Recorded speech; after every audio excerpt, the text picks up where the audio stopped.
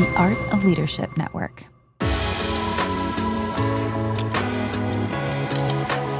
Welcome to the Carey Nieuwhof Leadership Podcast. It's Carey here, and it's so good to have you on this episode. I hope our time together today helps you thrive in life and leadership. We've got a great guest today, Tyler Staton, first time on the podcast.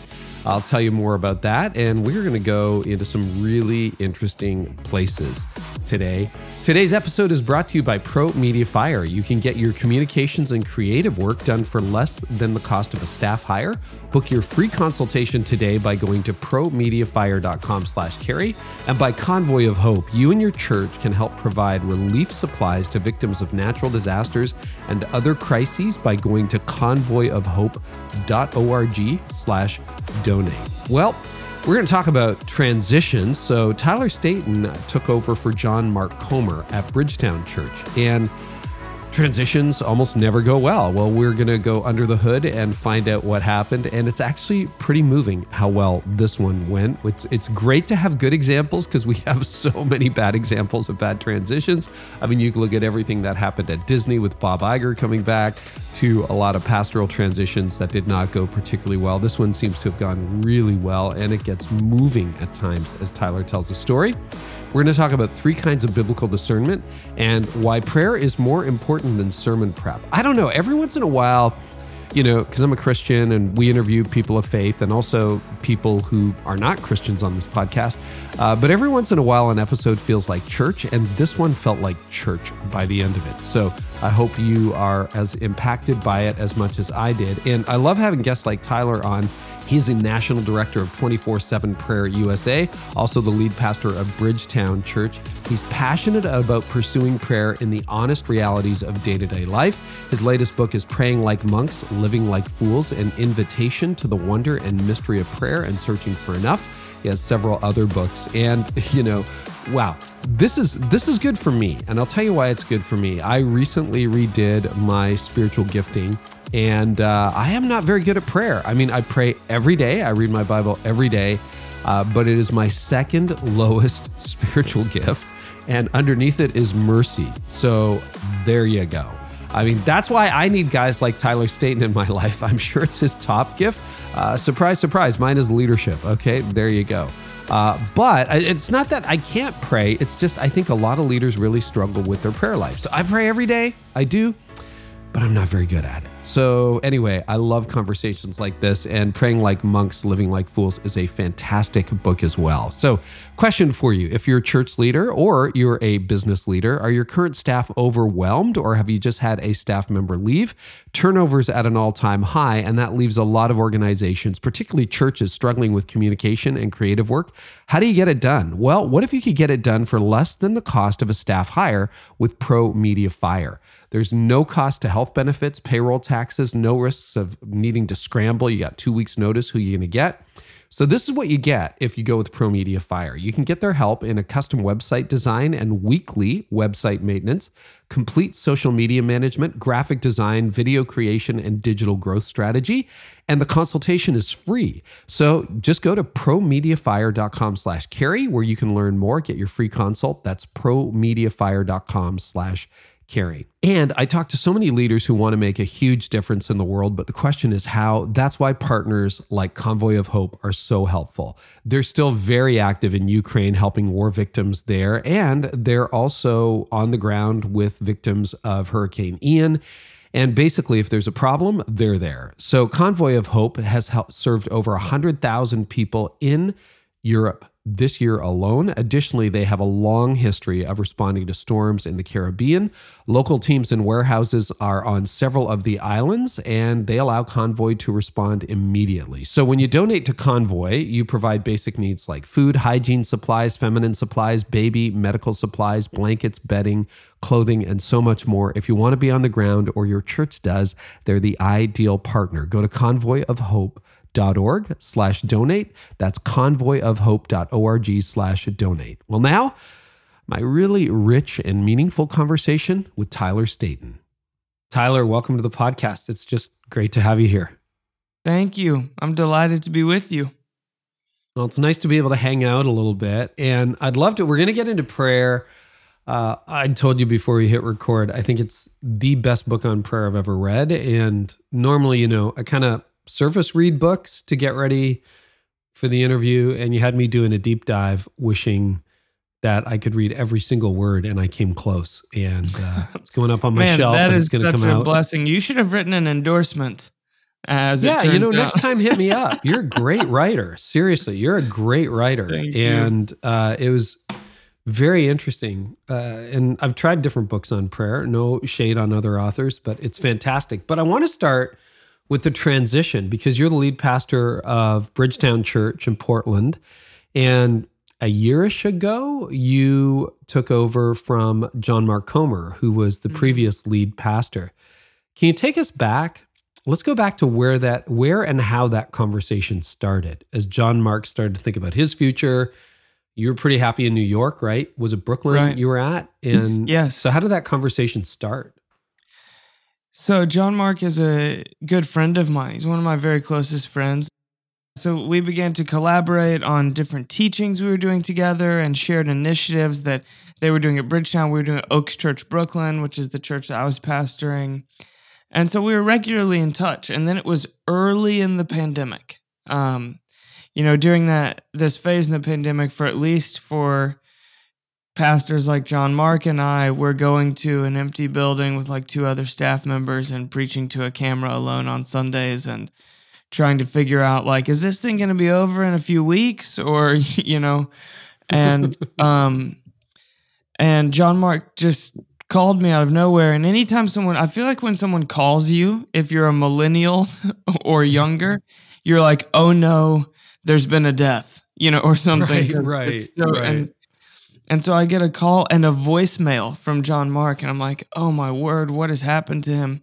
So I call him back it was a Sunday afternoon, and yeah, he said, hey, I've thought about this forever. I've talked with you about it, but I feel like now is the right time for me to step away pastorally. And on behalf of our elder board, I want to see if you're interested in my job. And I just started laughing.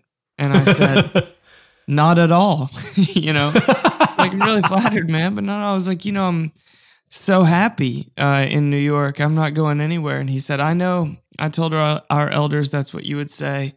Will you please pray about it for a week before you tell me absolutely not? And I said, sure. And that week, God did some very unexpected things, kind of whispers to both me and my wife, not that made us think we're called to Bridgetown, but that made us think we should be open to this and enter a discernment process. So it was at that point that we invited a couple of our local elders here in Brooklyn that had been on the whole journey of planting a community and growing that up and everything into it with us immediately, because I just thought, I don't even feel right about entertaining this idea without doing so in community. And we went through a very long, like months-long, deep, slow discernment process that ultimately landed us on saying, okay, we think this is God's invitation. And it was more grief-filled than excitement-filled at first. We were not trying to get out of Brooklyn. We didn't want to pastor another community. It was kind of, we had planted a church and pastored it for 7 years, and our best friends were in community with us. Our kids were growing up alongside one another, all those sorts of things. It felt like we were living the dream, and God was inviting us into a different dream. And so that's the shortest possible version of a long and twisting and unexpected journey that we walked. What were a couple of the weird things that happened to get you to at least open your mind to it, if you're comfortable sharing? Yeah, the first is, so I went on a prayer walk. Prayer walking is kind of a spiritual pathway for me, a way that I've known the voice of God from a young age. And we both, it was as simple as this. We said, let's take this one Saturday and let's each set aside an hour to try to be alone with God. And then on Saturday evening, after our kids are in bed, we'll share with one another what that experience was like. And neither of us was expecting some great revelation. But almost immediately as I began to prayer walk, I felt like God used this one phrase that occurs a couple of times in the Psalms. You have set my feet down in a broad place. and just the Spirit bring that to mind. And then immediately God bring my children to mind. I'm the father of 3 boys, 6, 4, and 8 months now. Only 2 boys at that point, but God bring my children to mind and begin to reveal some things to me about who He has uniquely made them, that this phrase was connected to. And not necessarily say Portland was the soil to plant them in where they would flourish, but just make me begin to wonder, have I planted them in the soil where they will flourish? And then a very similar thing related to my wife as I continue to walk. And I think I began to process with God for the first time. Have I planted the people that I get to love most closely in the soil where they will most flourish? Or have I planted them in the soil where I am flourishing? And that was, for me, the thing I began to process. And that felt like a question that God was bringing to mind, not was coming to mind just out of my own psyche. And it felt important enough to say, okay, I think I need to not just stop this conversation here. And then for my wife, it was related to fear. She named that she had fear related to the goodness of God, and that she was fearful that God had been so good to us in Brooklyn, she couldn't imagine life being better, and that if God was calling us elsewhere, then it must be like a desert season He's calling us to, or a time of suffering, and she was afraid of God's invitation being anything other than what it had been. And we both were able to note, like, okay, that's a dysfunctional thought about God, that is not derived from the truth of His character as it's revealed to us in Scripture or our life experience to this point. So we should think about this more. And so I called John Mark, and we're close enough that I told him those things. And I said, so look, here's what I think's going on. I think God is using your invitation to us to open up really important conversations between us and God and between us and one another, but I don't think we're going to do this. So I'm saying yes to further discernment, but I don't want to lead you on and for you to put all your eggs in this basket. You should keep looking for a successor. And he was like, okay, let's go for it. And that's kind of how things proceeded from there. Was there, and I'm sure we could spend the entire podcast talking about the call process, discernment process, but was there a particular turning point or a particular moment that made you realize, I think we're heading on over to Portland? Yeah, there was a very clear moment for me. So I know of 3 types of discernment, really, because discernment is such a strange term. I feel like most Western evangelicals use the term discernment as a way of saying, I already know what I'm going to do, but before I do it, I'm going to pray, and then if God brings a billboard along the highway that tells me to do the opposite, then I will then I might reconsider, but I know, biblically and in church history, there's 3 kinds of discernment. There's the Gideon fleece situation. There is wisdom in the counsel of many, so inviting community to discern with you, and then there's Ignatian discernment, which is about inviting God to move your heart in a particular direction over a period of time as you hold a question before Him day in and day out. And so we did all 3. We were trying to operate by all 3. And we had this one trip to Portland, where the day that we were going to leave, either that night or the following morning. And I felt God speaking to me through the Scripture. The passage I happened to be reading that morning was about when Jesus sends out either the 12 or the 72. I don't recall exactly which one. And He says, if your peace rests, stay. And if it doesn't, dust your feet off and go to the next town. And I just began to ask God, what does it mean for my peace to rest on a place? And I felt like 3, for me, God began to uncover deep desires that were within me, and 3 very particular, hyper-specific ideas came to mind. And I just held them secretly. I wrote them in my journal, and I said, okay, I want to hold on to these 3 prayers. Now, I could go into what they all are, but it would be a very long story. So I'll just say there was 3 things I'm that open. I felt. Okay. There's these 3 things. Like, one was related to, I'm going to give the general idea, was the thing, like the hill I feel like I will die on as a pastor, and saying, okay, if these people don't, not just are okay with this, like defining culture of a church, but if they're not enlivened, yes, let's go after that together, then this isn't where God's calling me. The second was related to my wife. And if this doesn't happen to her while we're in Portland, God isn't calling us there.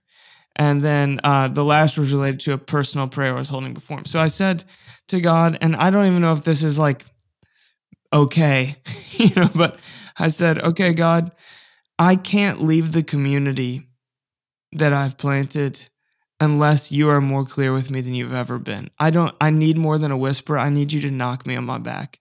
So I'm going to pray these 3 prayers. I'm not going to share them with anyone. And if you're calling us, then in the 7 days we're going to spend in Portland, because we were going there to like meet with the elders and that stuff, I just said, I want you to answer all 3 in a very clear way. And if you do not, I will not do this, because I cannot do this. I can't, I've never made a decision that so many other people will be affected by without a say in the decision. And that's what I felt I needed from him. So I come to Portland, and not only were all 3 of those prayers answered, they were all answered in the first 24 hours. And when the third and final one was answered, which was the personal one, I was alone. It was answered through a phone call from my father. And I was alone walking down the sidewalk back to the Airbnb that we were staying in. And I just doubled over weeping. And it was those tears of like, oh my word, I'm in the presence of the Lord. And it was tears of grief at the same time of like, oh no, I'm going to say goodbye to everyone that I love and to a vision of my life that I think I had settled on without really consulting God very much, which was to pastor the same church for decades and then someone scatter my ashes in Brooklyn one day, and I think that's what I admired in my unconscious, unarticulated mind. And it felt like, oh, that's not the story I'm being invited to live. And so, yeah, I remember that moment vividly. And then there was a whole lot of conversation and decision-making that had to come from that place. And we had to all arrive there together, not just me, but that was for me the turning point and a moment I'll never forget. And now that I live in Portland, I sometimes pass that block that happened on, and it feels like holy ground to me. Every time I drive past it or go on a morning run and pass it or something, I think like, wow, that's where God kind of put the nail in the coffin and called us here in a way that I couldn't deny. I really appreciate you sharing that, and it made me tear up a little bit, Tyler. I think you're right. I think calling often is, oh, here's my nice little strategy and plan, and hopefully God, you'll bless it. But it brought me back to that journey from law into ministry, which I fought for years, questioning, thinking there's no way, realizing it was downward mobility, but also underneath that was a great uncertainty. And God, in a period of years, just making it so clear through circumstances that you just, and answers, so to speak, that you just couldn't humanly engineer if you tried on it. And again, like you say, there'll be a very long podcast, but I think that's really good to know, because it's so countercultural. Like we kind of look to God for our stamp of approval rather than for a real testing of our will. And having gone through a very similar prayer and calling process recently, as in this year, sort of going in a different direction than I thought my life would go. So that's a good word, man. That's a good word. Well, transitions are never easy. What went well? When you were actually making the exchange, leaving Oaks Church, embracing Bridgetown, saying goodbye to John Mark, passing the baton, all of those things. What worked? What went well? I feel that both of the communities that each of us were leaving blessed us in our going. I mean, it was hard sitting down and having so many individual conversations, retelling the same story. Um, Everyone reacts to change differently, and I think to me one of the hardest things about being a pastor.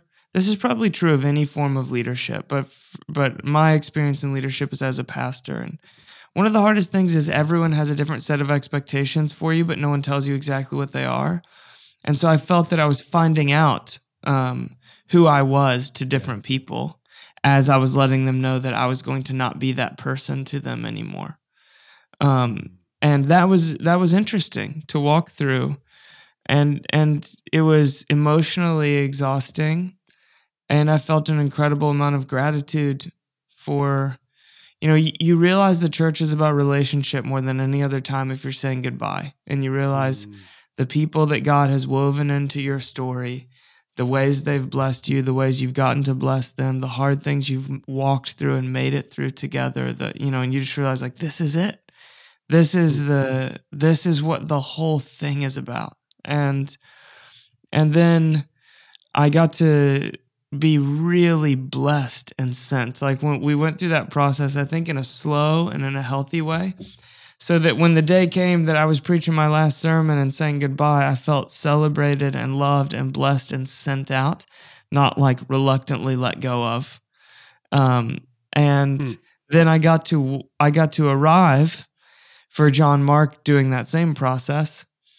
And I got to witness him be blessed and sent, and his whole family be blessed and sent. So I think that went really, really well. Another thing that went really well that was key was John Mark and I were good friends going into this thing. And I can remember saying to him, all right, man, we're either going to be much better friends or probably not friends at all by the time we're done with this. And I feel that that God was unbelievably kind in our friendship, and that we did not trust ourselves, but put in a lot of best practices to say, let's make sure that on the other side of this, that we love each other and have blessed each other. And that has happened. Like I would say my friendship with him, which was quite close before, is 10 times closer than it was. And last week, I was going through something and I didn't quite know what to do. And he's the person that I called, so I think there's a deep, very real friendship between he and I that was able to withstand this, and I think hold a lot of it as well. What were some of the things you did at Oaks Church and John Mark may have done at Bridgetown to get people ready for your departure? Because that's not easy, right? It's basically grieving. If you're a loved pastor, you've got to walk people through grief, through news they don't want to hear, and get them to the point where they can wish you well. How did that go for you guys? What did you do? We did a whole lot of individual or small group relational conversations. So we just made sure that the people that would be most affected by this news heard from us in a format where they could ask whatever they wanted to ask, and we could kind of talk it out. I just wanted to make sure that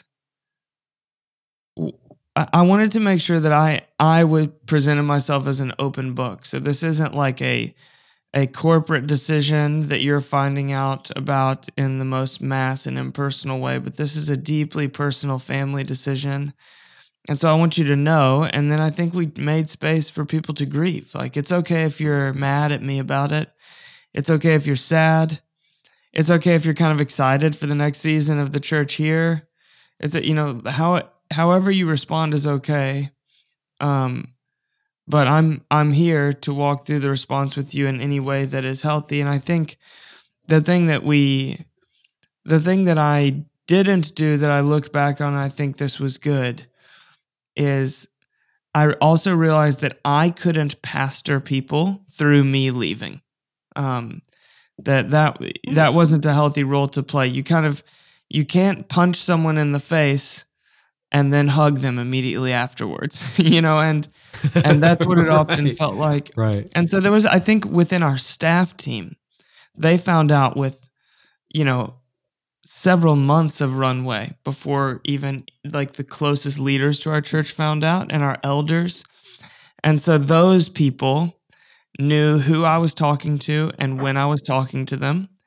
And then they pastored people through it. And in particular, my associate pastor, Gemma, I will never know how many hours she sat with people and lovingly listened to them and cared for them and probably defended me and corrected misconceptions and answered questions because she knew every detail. So I think just going through something relationally so that the day when a broad announcement is made, everyone who will really be affected in a deep way not only knows, but they've already processed knowing, because I think then we understood they're going to be the people that pastor everyone else through this, and so I think just tiering communication like that and doing so not just in a strategic way, though it is that, but also doing so in a deeply relational way was slow and painstaking and hard,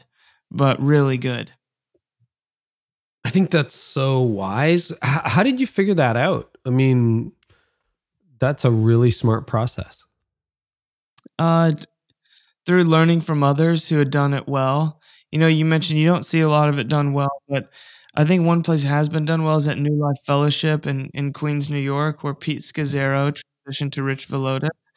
And Pete mentored me for a couple years, and Rich is a friend of mine because they're 2 miles up the road from where my church was. And so he was the first call that I made and the first call John Mark made, and he played a major role in helping us understand how to do this. He also connected us with a guy named Dave Travis, who is like a church transition consultant who helped map a lot of the journey for us and helped us see where we were naive, and didn't just prescribe a journey, but immersed himself in the life of both churches to learn both churches so that the journey could be unique to the community. Those are the things.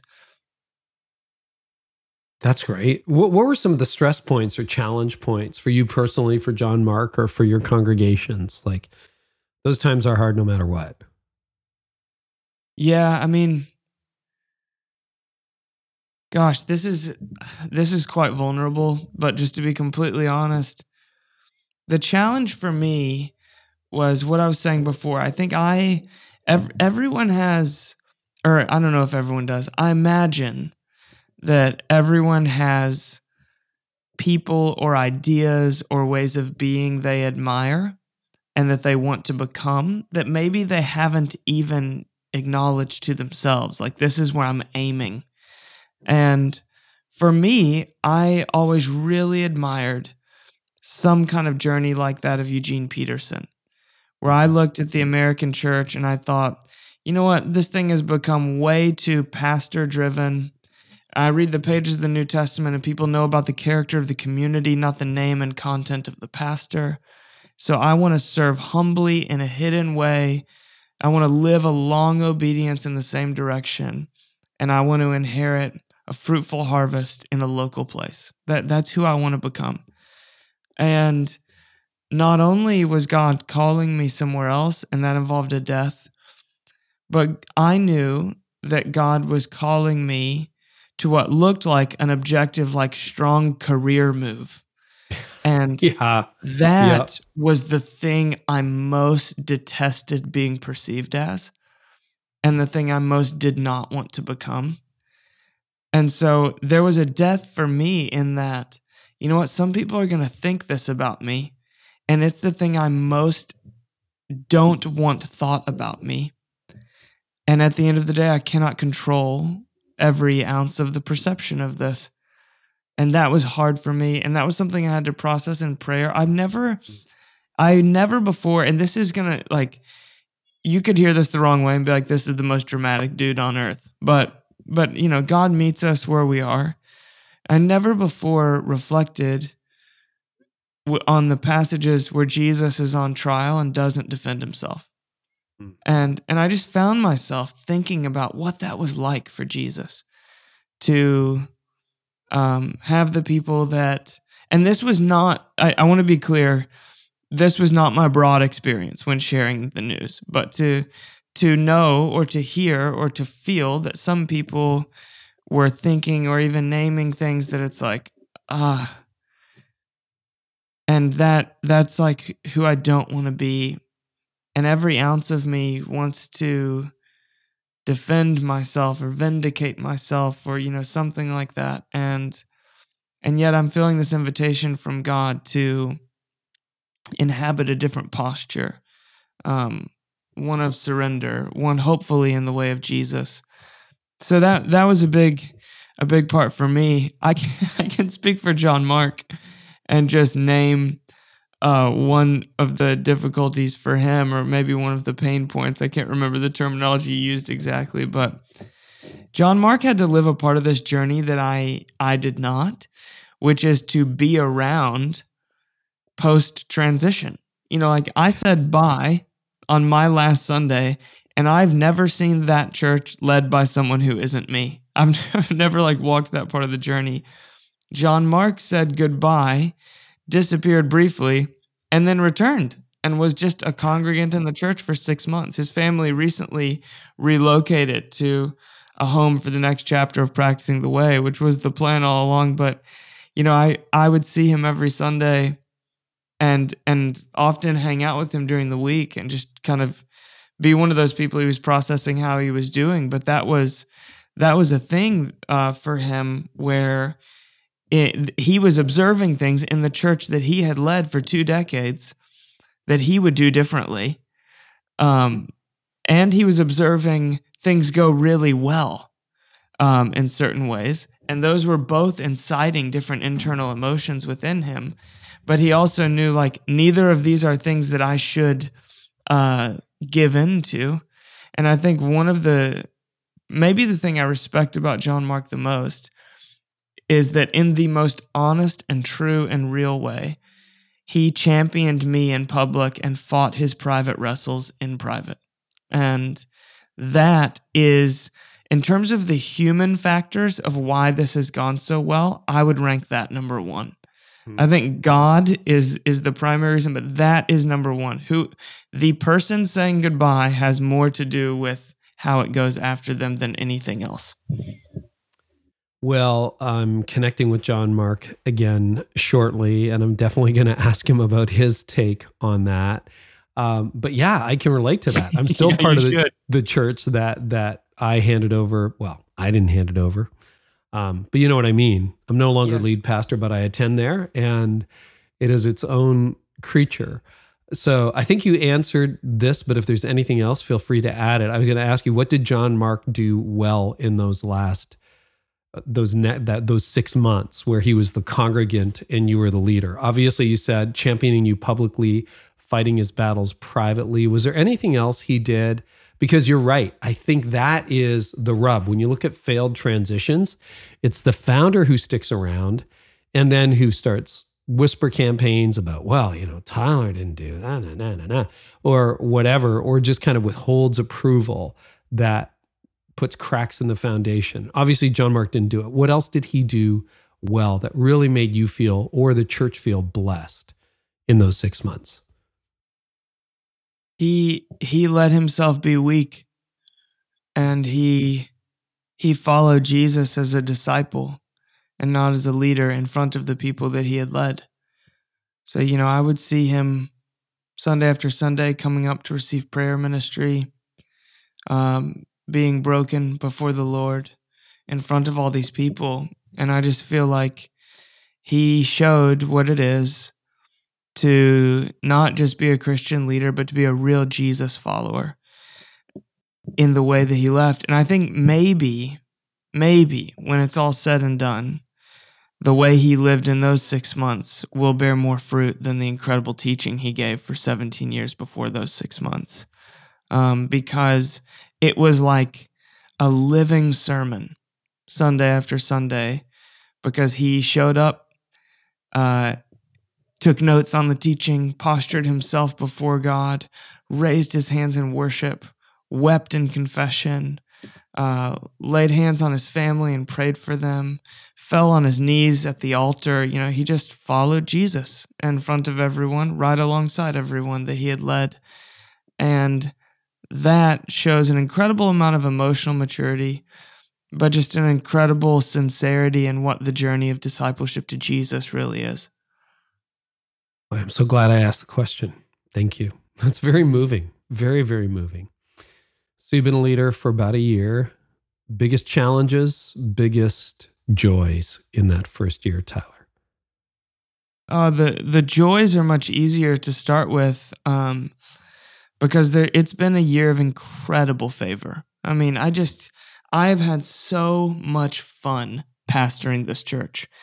And I think the biggest thing would be this, that I really do believe that God was calling me here and that God selected me a pawn on his board, and put me down here for this time, for these people, because the things that he has done and planted most deeply within who I am as a disciple, as a leader, were the very things that this church was hungry for and ready for next.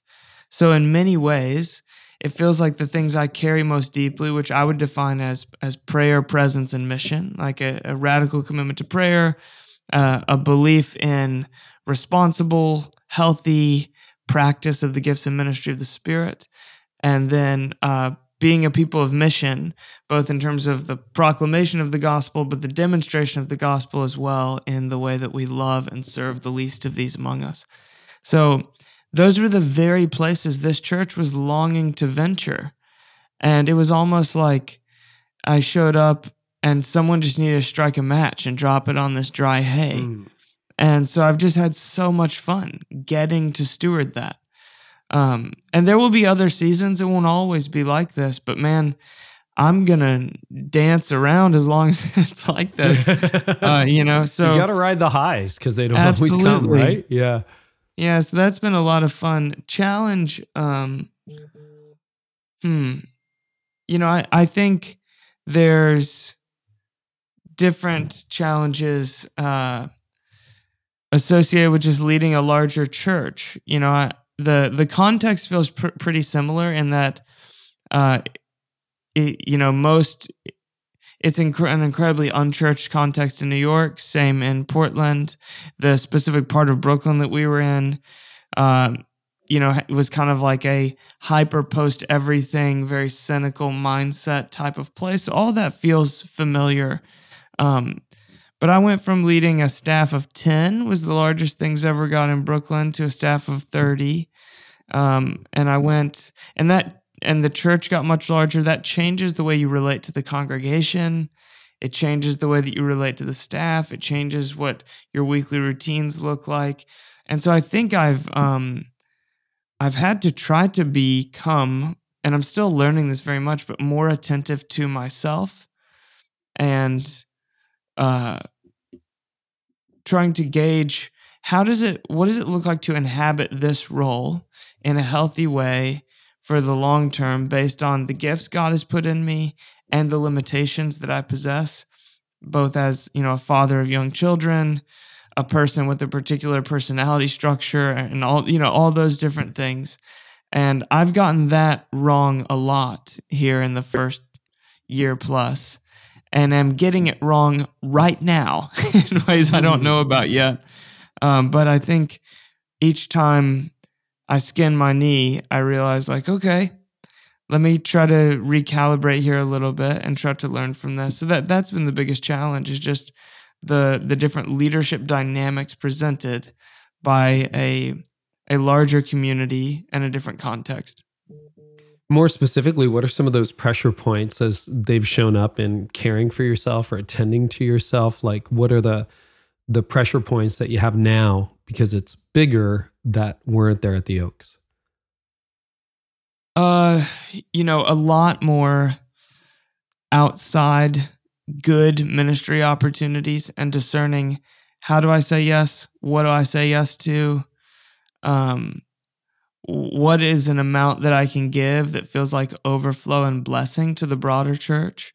And what is an amount that feels like this is actually costing a wage I wouldn't pay either to my family or to my local church family? And then I think also learning how to love. I mean this in a sincere way. Ultimately, the call to be a pastor is a call to suffering love, right?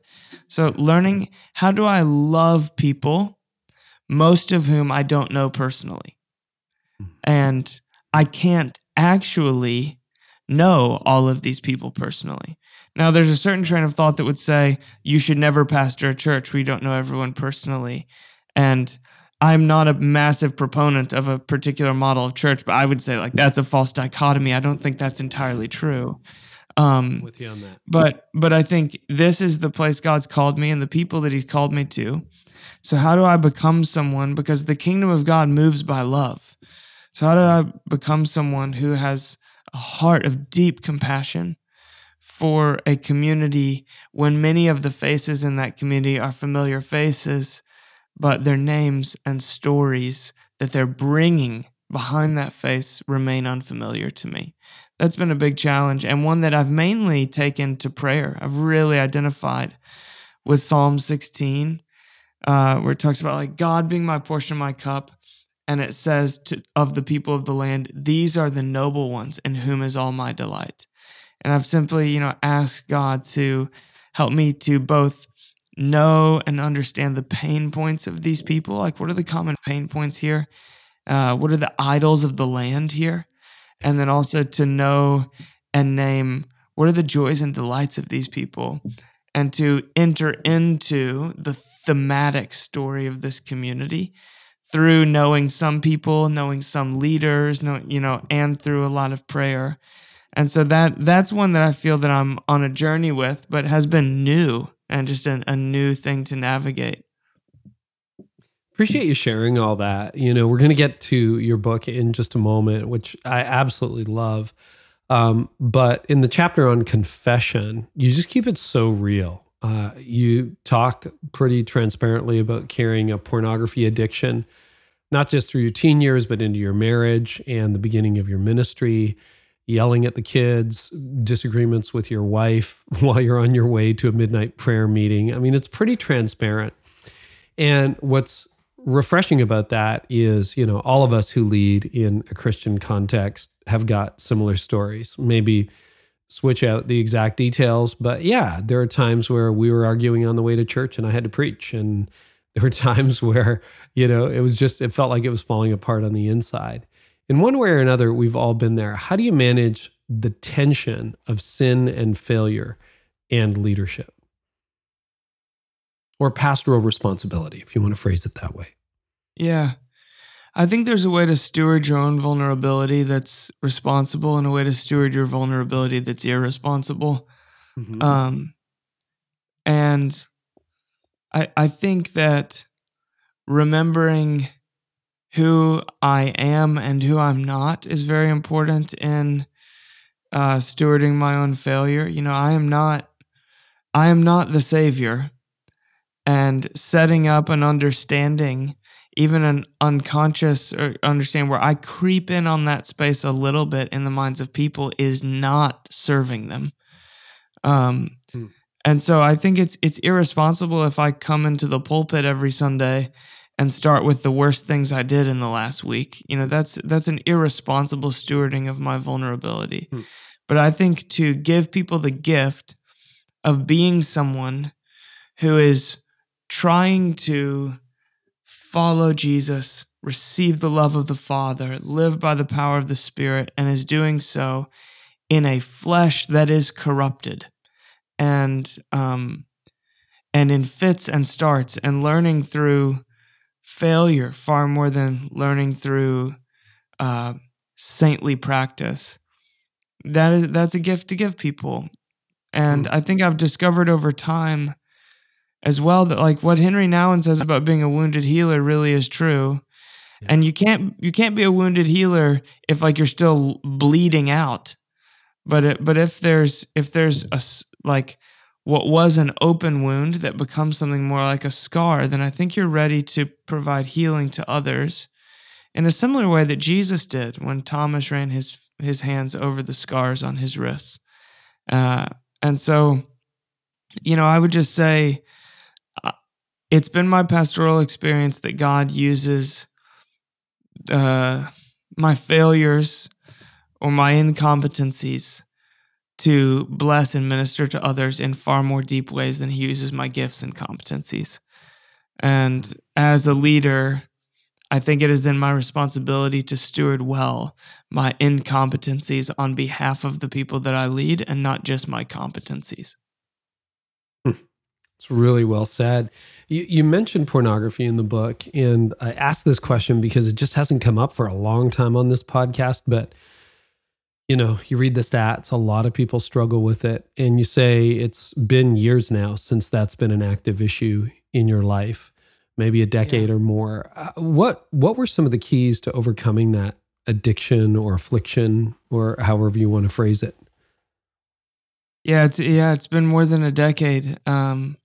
And I think there were some real practical helps that I was given through wise people that really served me. And I think I did all the obvious things. Like I had people that knew the depths of my brokenness and the specifics. I had accountability, and I don't just mean that in the what's the worst thing you did this week sense, though I do mean that.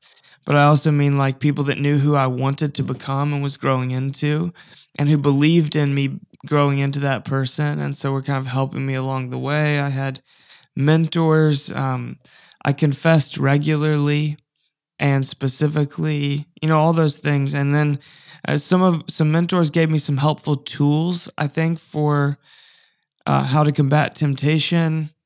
But ultimately, the thing that led to victory for me is wildly unsatisfying when I share it with people, because it was simply this.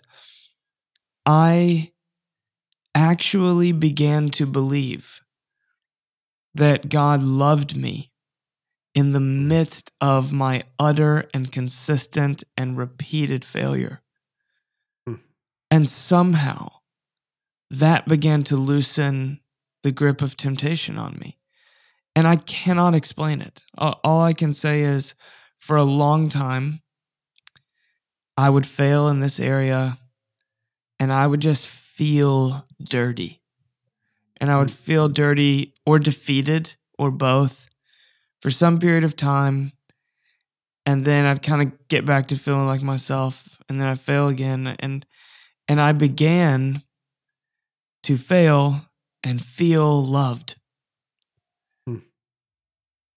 And somehow when that began, like when I began to experientially believe in the grace of God and the forgiveness of God, the grip of sin seemed less tight.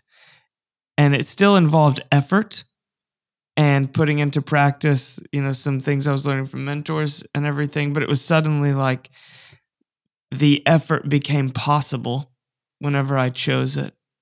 And it began to work. Like I could wriggle my way out of this thing that had me in a chokehold. So that's what I would say, like, beautifully biblical and wildly unsatisfying response to that struggle in my life. No, actually, I find it very compelling and moving. So, Tyler, the thing that struck me in reading through Praying Like Monks, Living Like Fools is you're drinking from a really deep well. Do you mind if I ask you, how old are you right now? Yeah, I turned 35 2 days ago. Happy birthday, man. Happy 35th. Well, you're right with the wisdom of somebody literally twice your age. I would expect a book like this. This is just my editorial comment of somebody maybe in their 60s or 70s, but not somebody in their 30s. And it just shows like, you're everything from the people you quote, the experiences you've had, the way you've thought about these subjects. It's extremely compelling. And that always says to me, okay, there's got to be disciplines, habits, rhythms, that have you reading widely, not just studying for Sunday or studying to write a book, but you're writing out of the overflow here, or at least that's how I see it. Do you mind sharing some of the disciplines and rhythms in your own life and what they look like to produce work like this? I'm honestly really pretty blown away. Oh, thank you. Do you mean like rhythms of prayer practices or of study? Yeah, we can talk about prayer practices. We can talk about reading practices. I mean, your quotes go beyond the usual saints that people quote. Your scripture knowledge is quite deep. And again, for someone at your stage, I normally see writing, would expect writing like that from somebody who's lived several decades more. Mm. You know, I think I love to read, so I'm sure that helps. I'm always reading 3 types of books at once. I'm always reading something for study, like for some future teaching thing I'm going to do, not immediately. I'm never studying for the teaching series that I'm in while I'm in it. That's always happened a distance out. And then secondly, I'm always reading something for pastoral inspiration or just like personal spiritual inspiration. Like I'm reading some book about Jesus that just makes me want to follow him more. And then lastly, I'm always reading a novel or a memoir because I love reading fiction and I love reading memoir, and I love being connected to a broader world than just, I guess, the one that supports, I want to say my belief system, but that seems to minimize what I mean when I say the thing that holds everything together. But I think I want to be connected to people, and reading memoir and reading fiction, I think, keeps my heart soft toward all kinds of people. So I'm always reading those different types of books, and I think I see God in all those types of books in different ways. And then when it comes to the books that I'm reading or the people that I'm reading, I also just read broadly, theologically. I think I'm not at all threatened by chewing the meat and spitting out the bones. And I feel like people often are. So I'm reading mystics and Catholics and evangelicals and Eastern Orthodox monks and everyone in between, because, Christian history is this rich tapestry. And I think so many of us, we come to something like prayer, and it's almost like we're painting on a canvas and only know like 1 or 2 colors. And I'm going, there's this whole color wheel. It's so much more fun if you discover the great creativity of expression and connection to God throughout Christian history. And it will challenge you and stretch you and move you in directions that are uncomfortable at first that become comfortable in the end, and maybe even cause you to like dabble with something and ultimately say, no, I don't think that is a pathway. But I would just say I read broadly, and people whose writing I really connect with, I then see who they're quoting and start reading those people. So that's where a lot of my study is rooted, and it's unplanned. I don't have like blocked off periods of study time. I think I just love to learn, so I'm kind of always cranking away whenever I get a little time. And then prayer,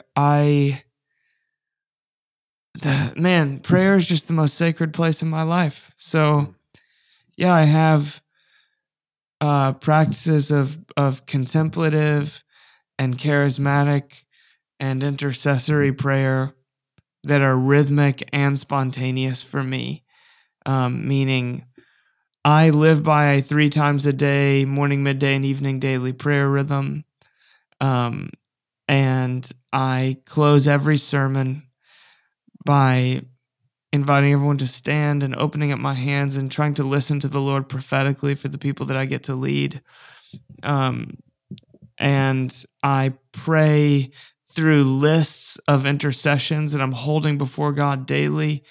And I pray spontaneously intercession. And I find that when you hold rhythms of prayer, the spontaneity in prayer just comes out of you. So I noticed that I'm kind of talking to God all the time or listening to God all the time. And many spaces in my life that in a previous stage were occupied by noise of various kinds or filling, even things like I love to read. So I feel like I've slowed way down on audiobooks because there's a lot more quiet in my life.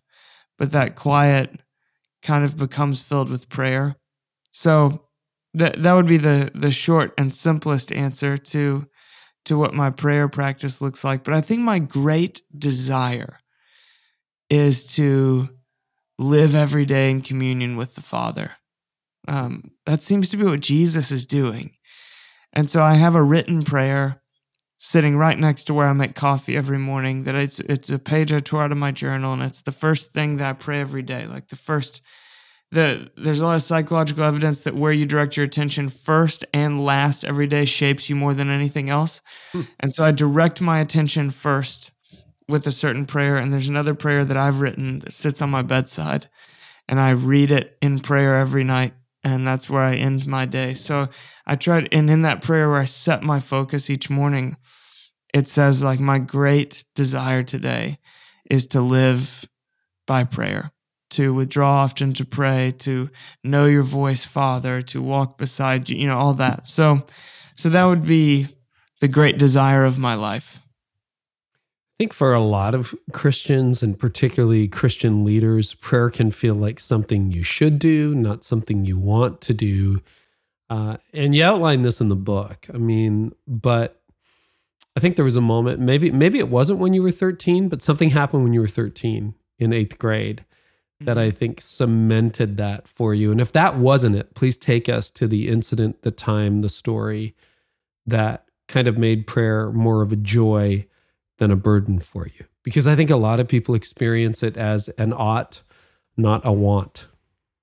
Yeah, I think typically, what you're referring to is when I was 13 years old, I met Jesus profoundly, prayer walking around my public middle school every day over a summer vacation. And it awoke such passion and joy and love within me that I just kept doing it when the school year started again. And at the beginning of that summer, I wasn't even sure if I believed in Jesus. It was sort of an experiment. And I've had to return to experiences like that again and again. But my observation is that when people struggle to connect with God in prayer, or prayer feels more like a duty, it's typically because they are praying in a way that they think they ought to pray. And so they've been handed a form of prayer. Like most people, when they hear prayer, they think about metal folding chairs in a circle where everyone's seated and bowing their heads. And you got to listen to someone talk and pray incessantly. Yeah. Sure, and that totally is prayer. But for me, the way that I first learned to pray was by walking and praying. And I am very kinetic in my thinking. I accidentally write most of my teachings on early morning runs. And so there's something about moving my body that doesn't just free my mind, but it allows me, I think, to declutter my mind, and therefore to be the things to come up in me that really matter, that I'm really wrestling over, that I'm really hoping for, but the deeper things within me underneath the clutter of today's circumstances come to the surface easily when I'm moving. And so that's the way that I've always prayed. And then secondly, I think a lot of people have a prayer life devoid of wonder.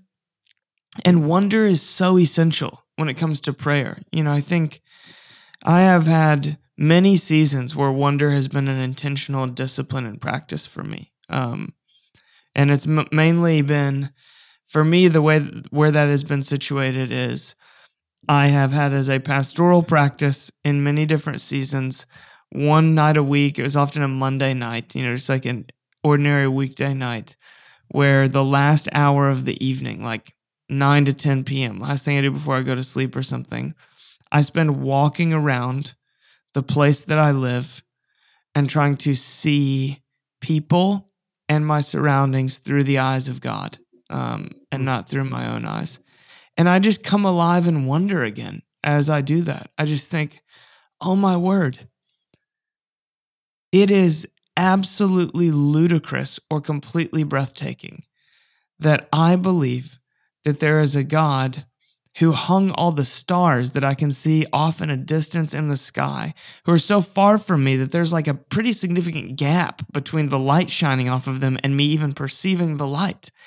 And I also believe that he is so deeply interested in the details of my life, that he has given everything to be with me, that he is always attentive to me, and it's simply a matter of me tuning my attention to him, that he uniquely knitted each one of these people together all around me, that he delighted to see all these different types of trees come to be and the creatures that are in them. And, I just think wonder comes alive in me again. I pass restaurants and I think God planted ingredients in the ground that somehow someone in Thailand figured out a way to combine to make curry.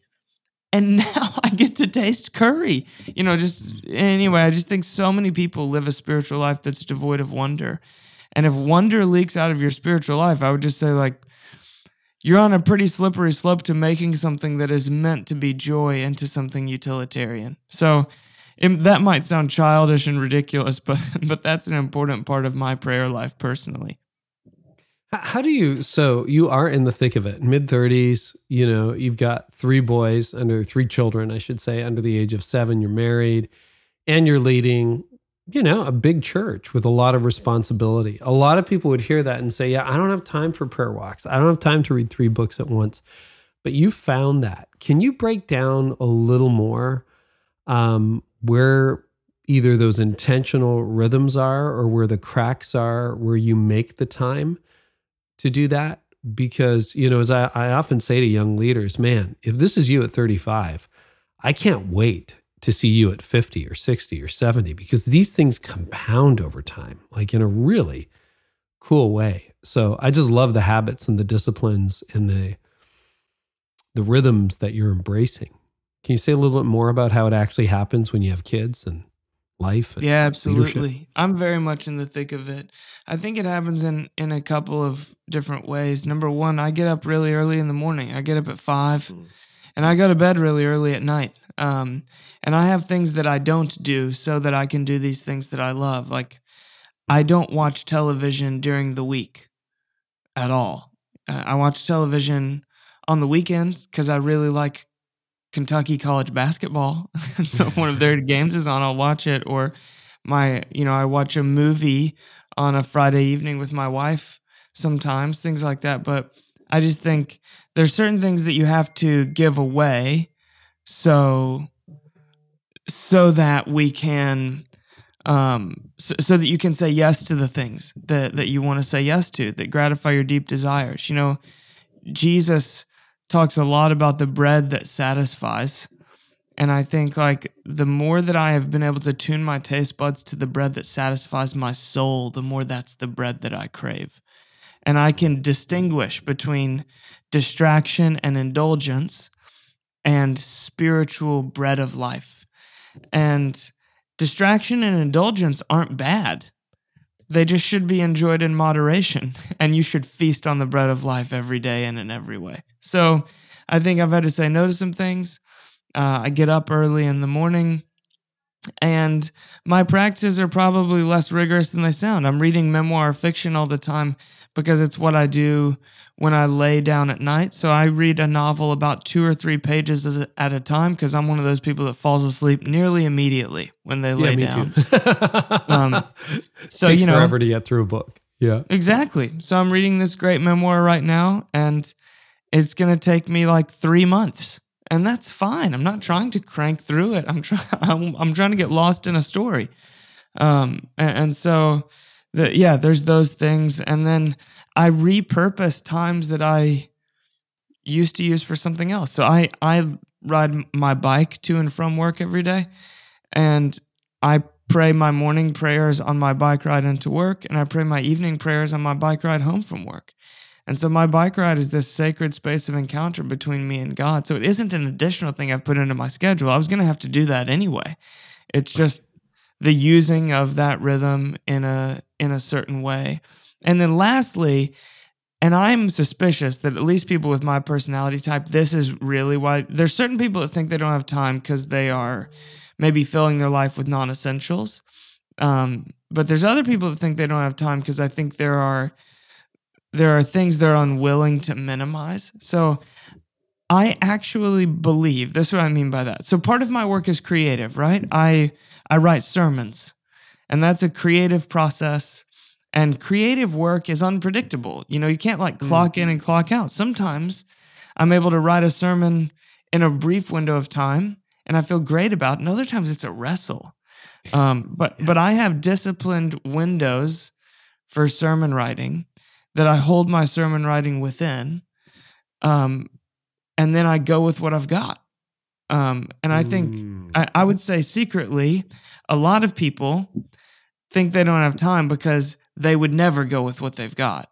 They think like, well, the sermon's got to be polished, but I can pray when I have time. And I would say like that is the hidden atheism that lives beneath the American church. It is my belief that the soul that I'm bringing before people is what must be prepared.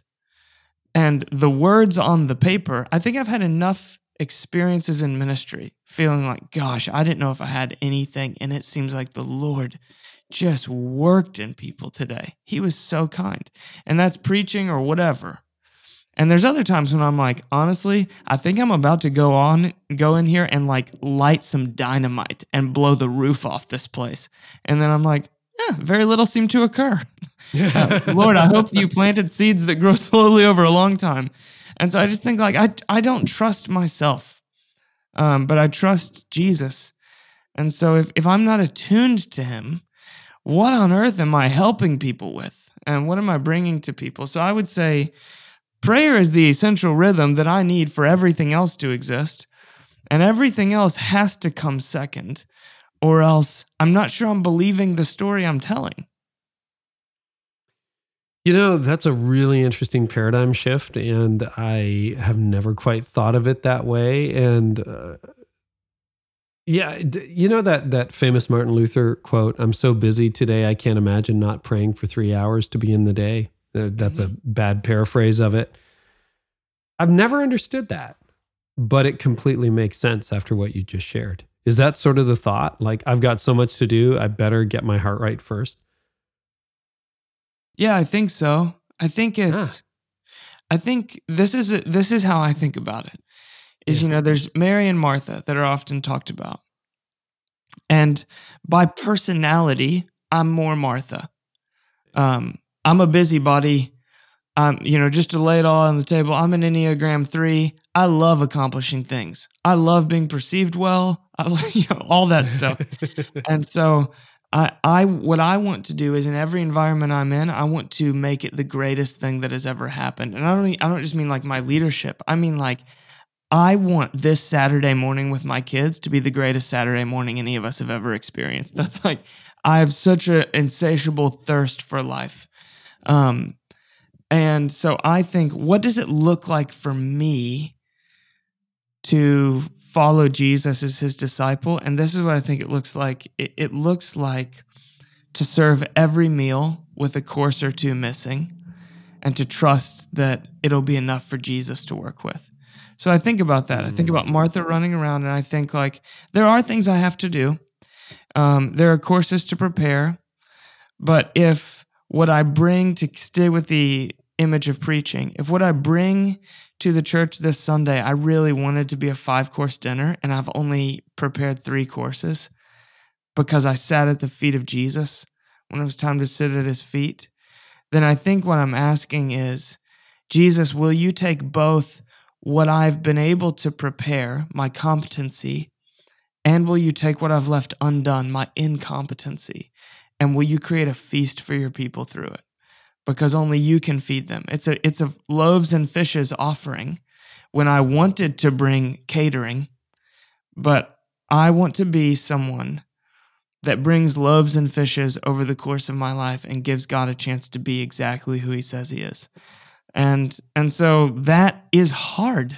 it's not just like, oh, I'm kind of a freewheeling sort of guy. It is counterformation for me, but it is necessary counterformation for me.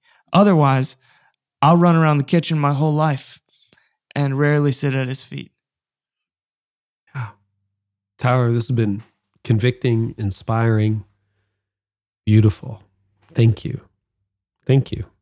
Yeah. I mean that. The book is called Praying Like Monks, Living Like Fools. Tyler Staton. Man, I got to a fraction of my questions, so we'll have to have you back in the future. This Sorry, has been long-winded so good. answerer on the other Oh, side. no. The good ones, you don't exhaust your questions. I promise you.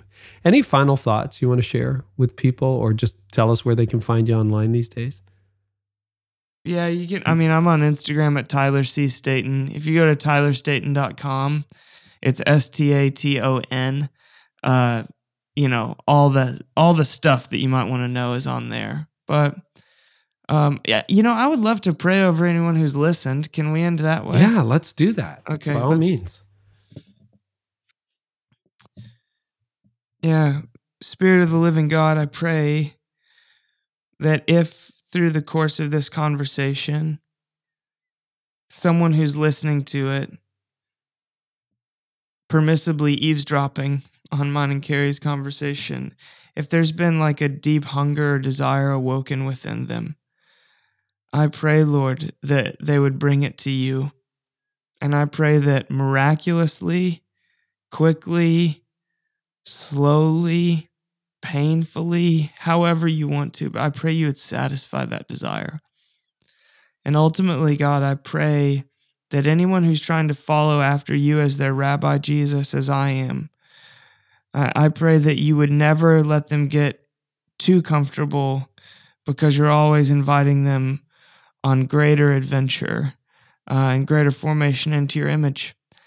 So God, let everything that has been said that was fluff for the individual just kind of fall away, and let there be a thing or two that's buoyant that remains at the top that they take from listening to this into a conversation with you that will ultimately produce great fruit in their lives. That's what I long for anyone that you're speaking to through it. In Jesus' name, amen.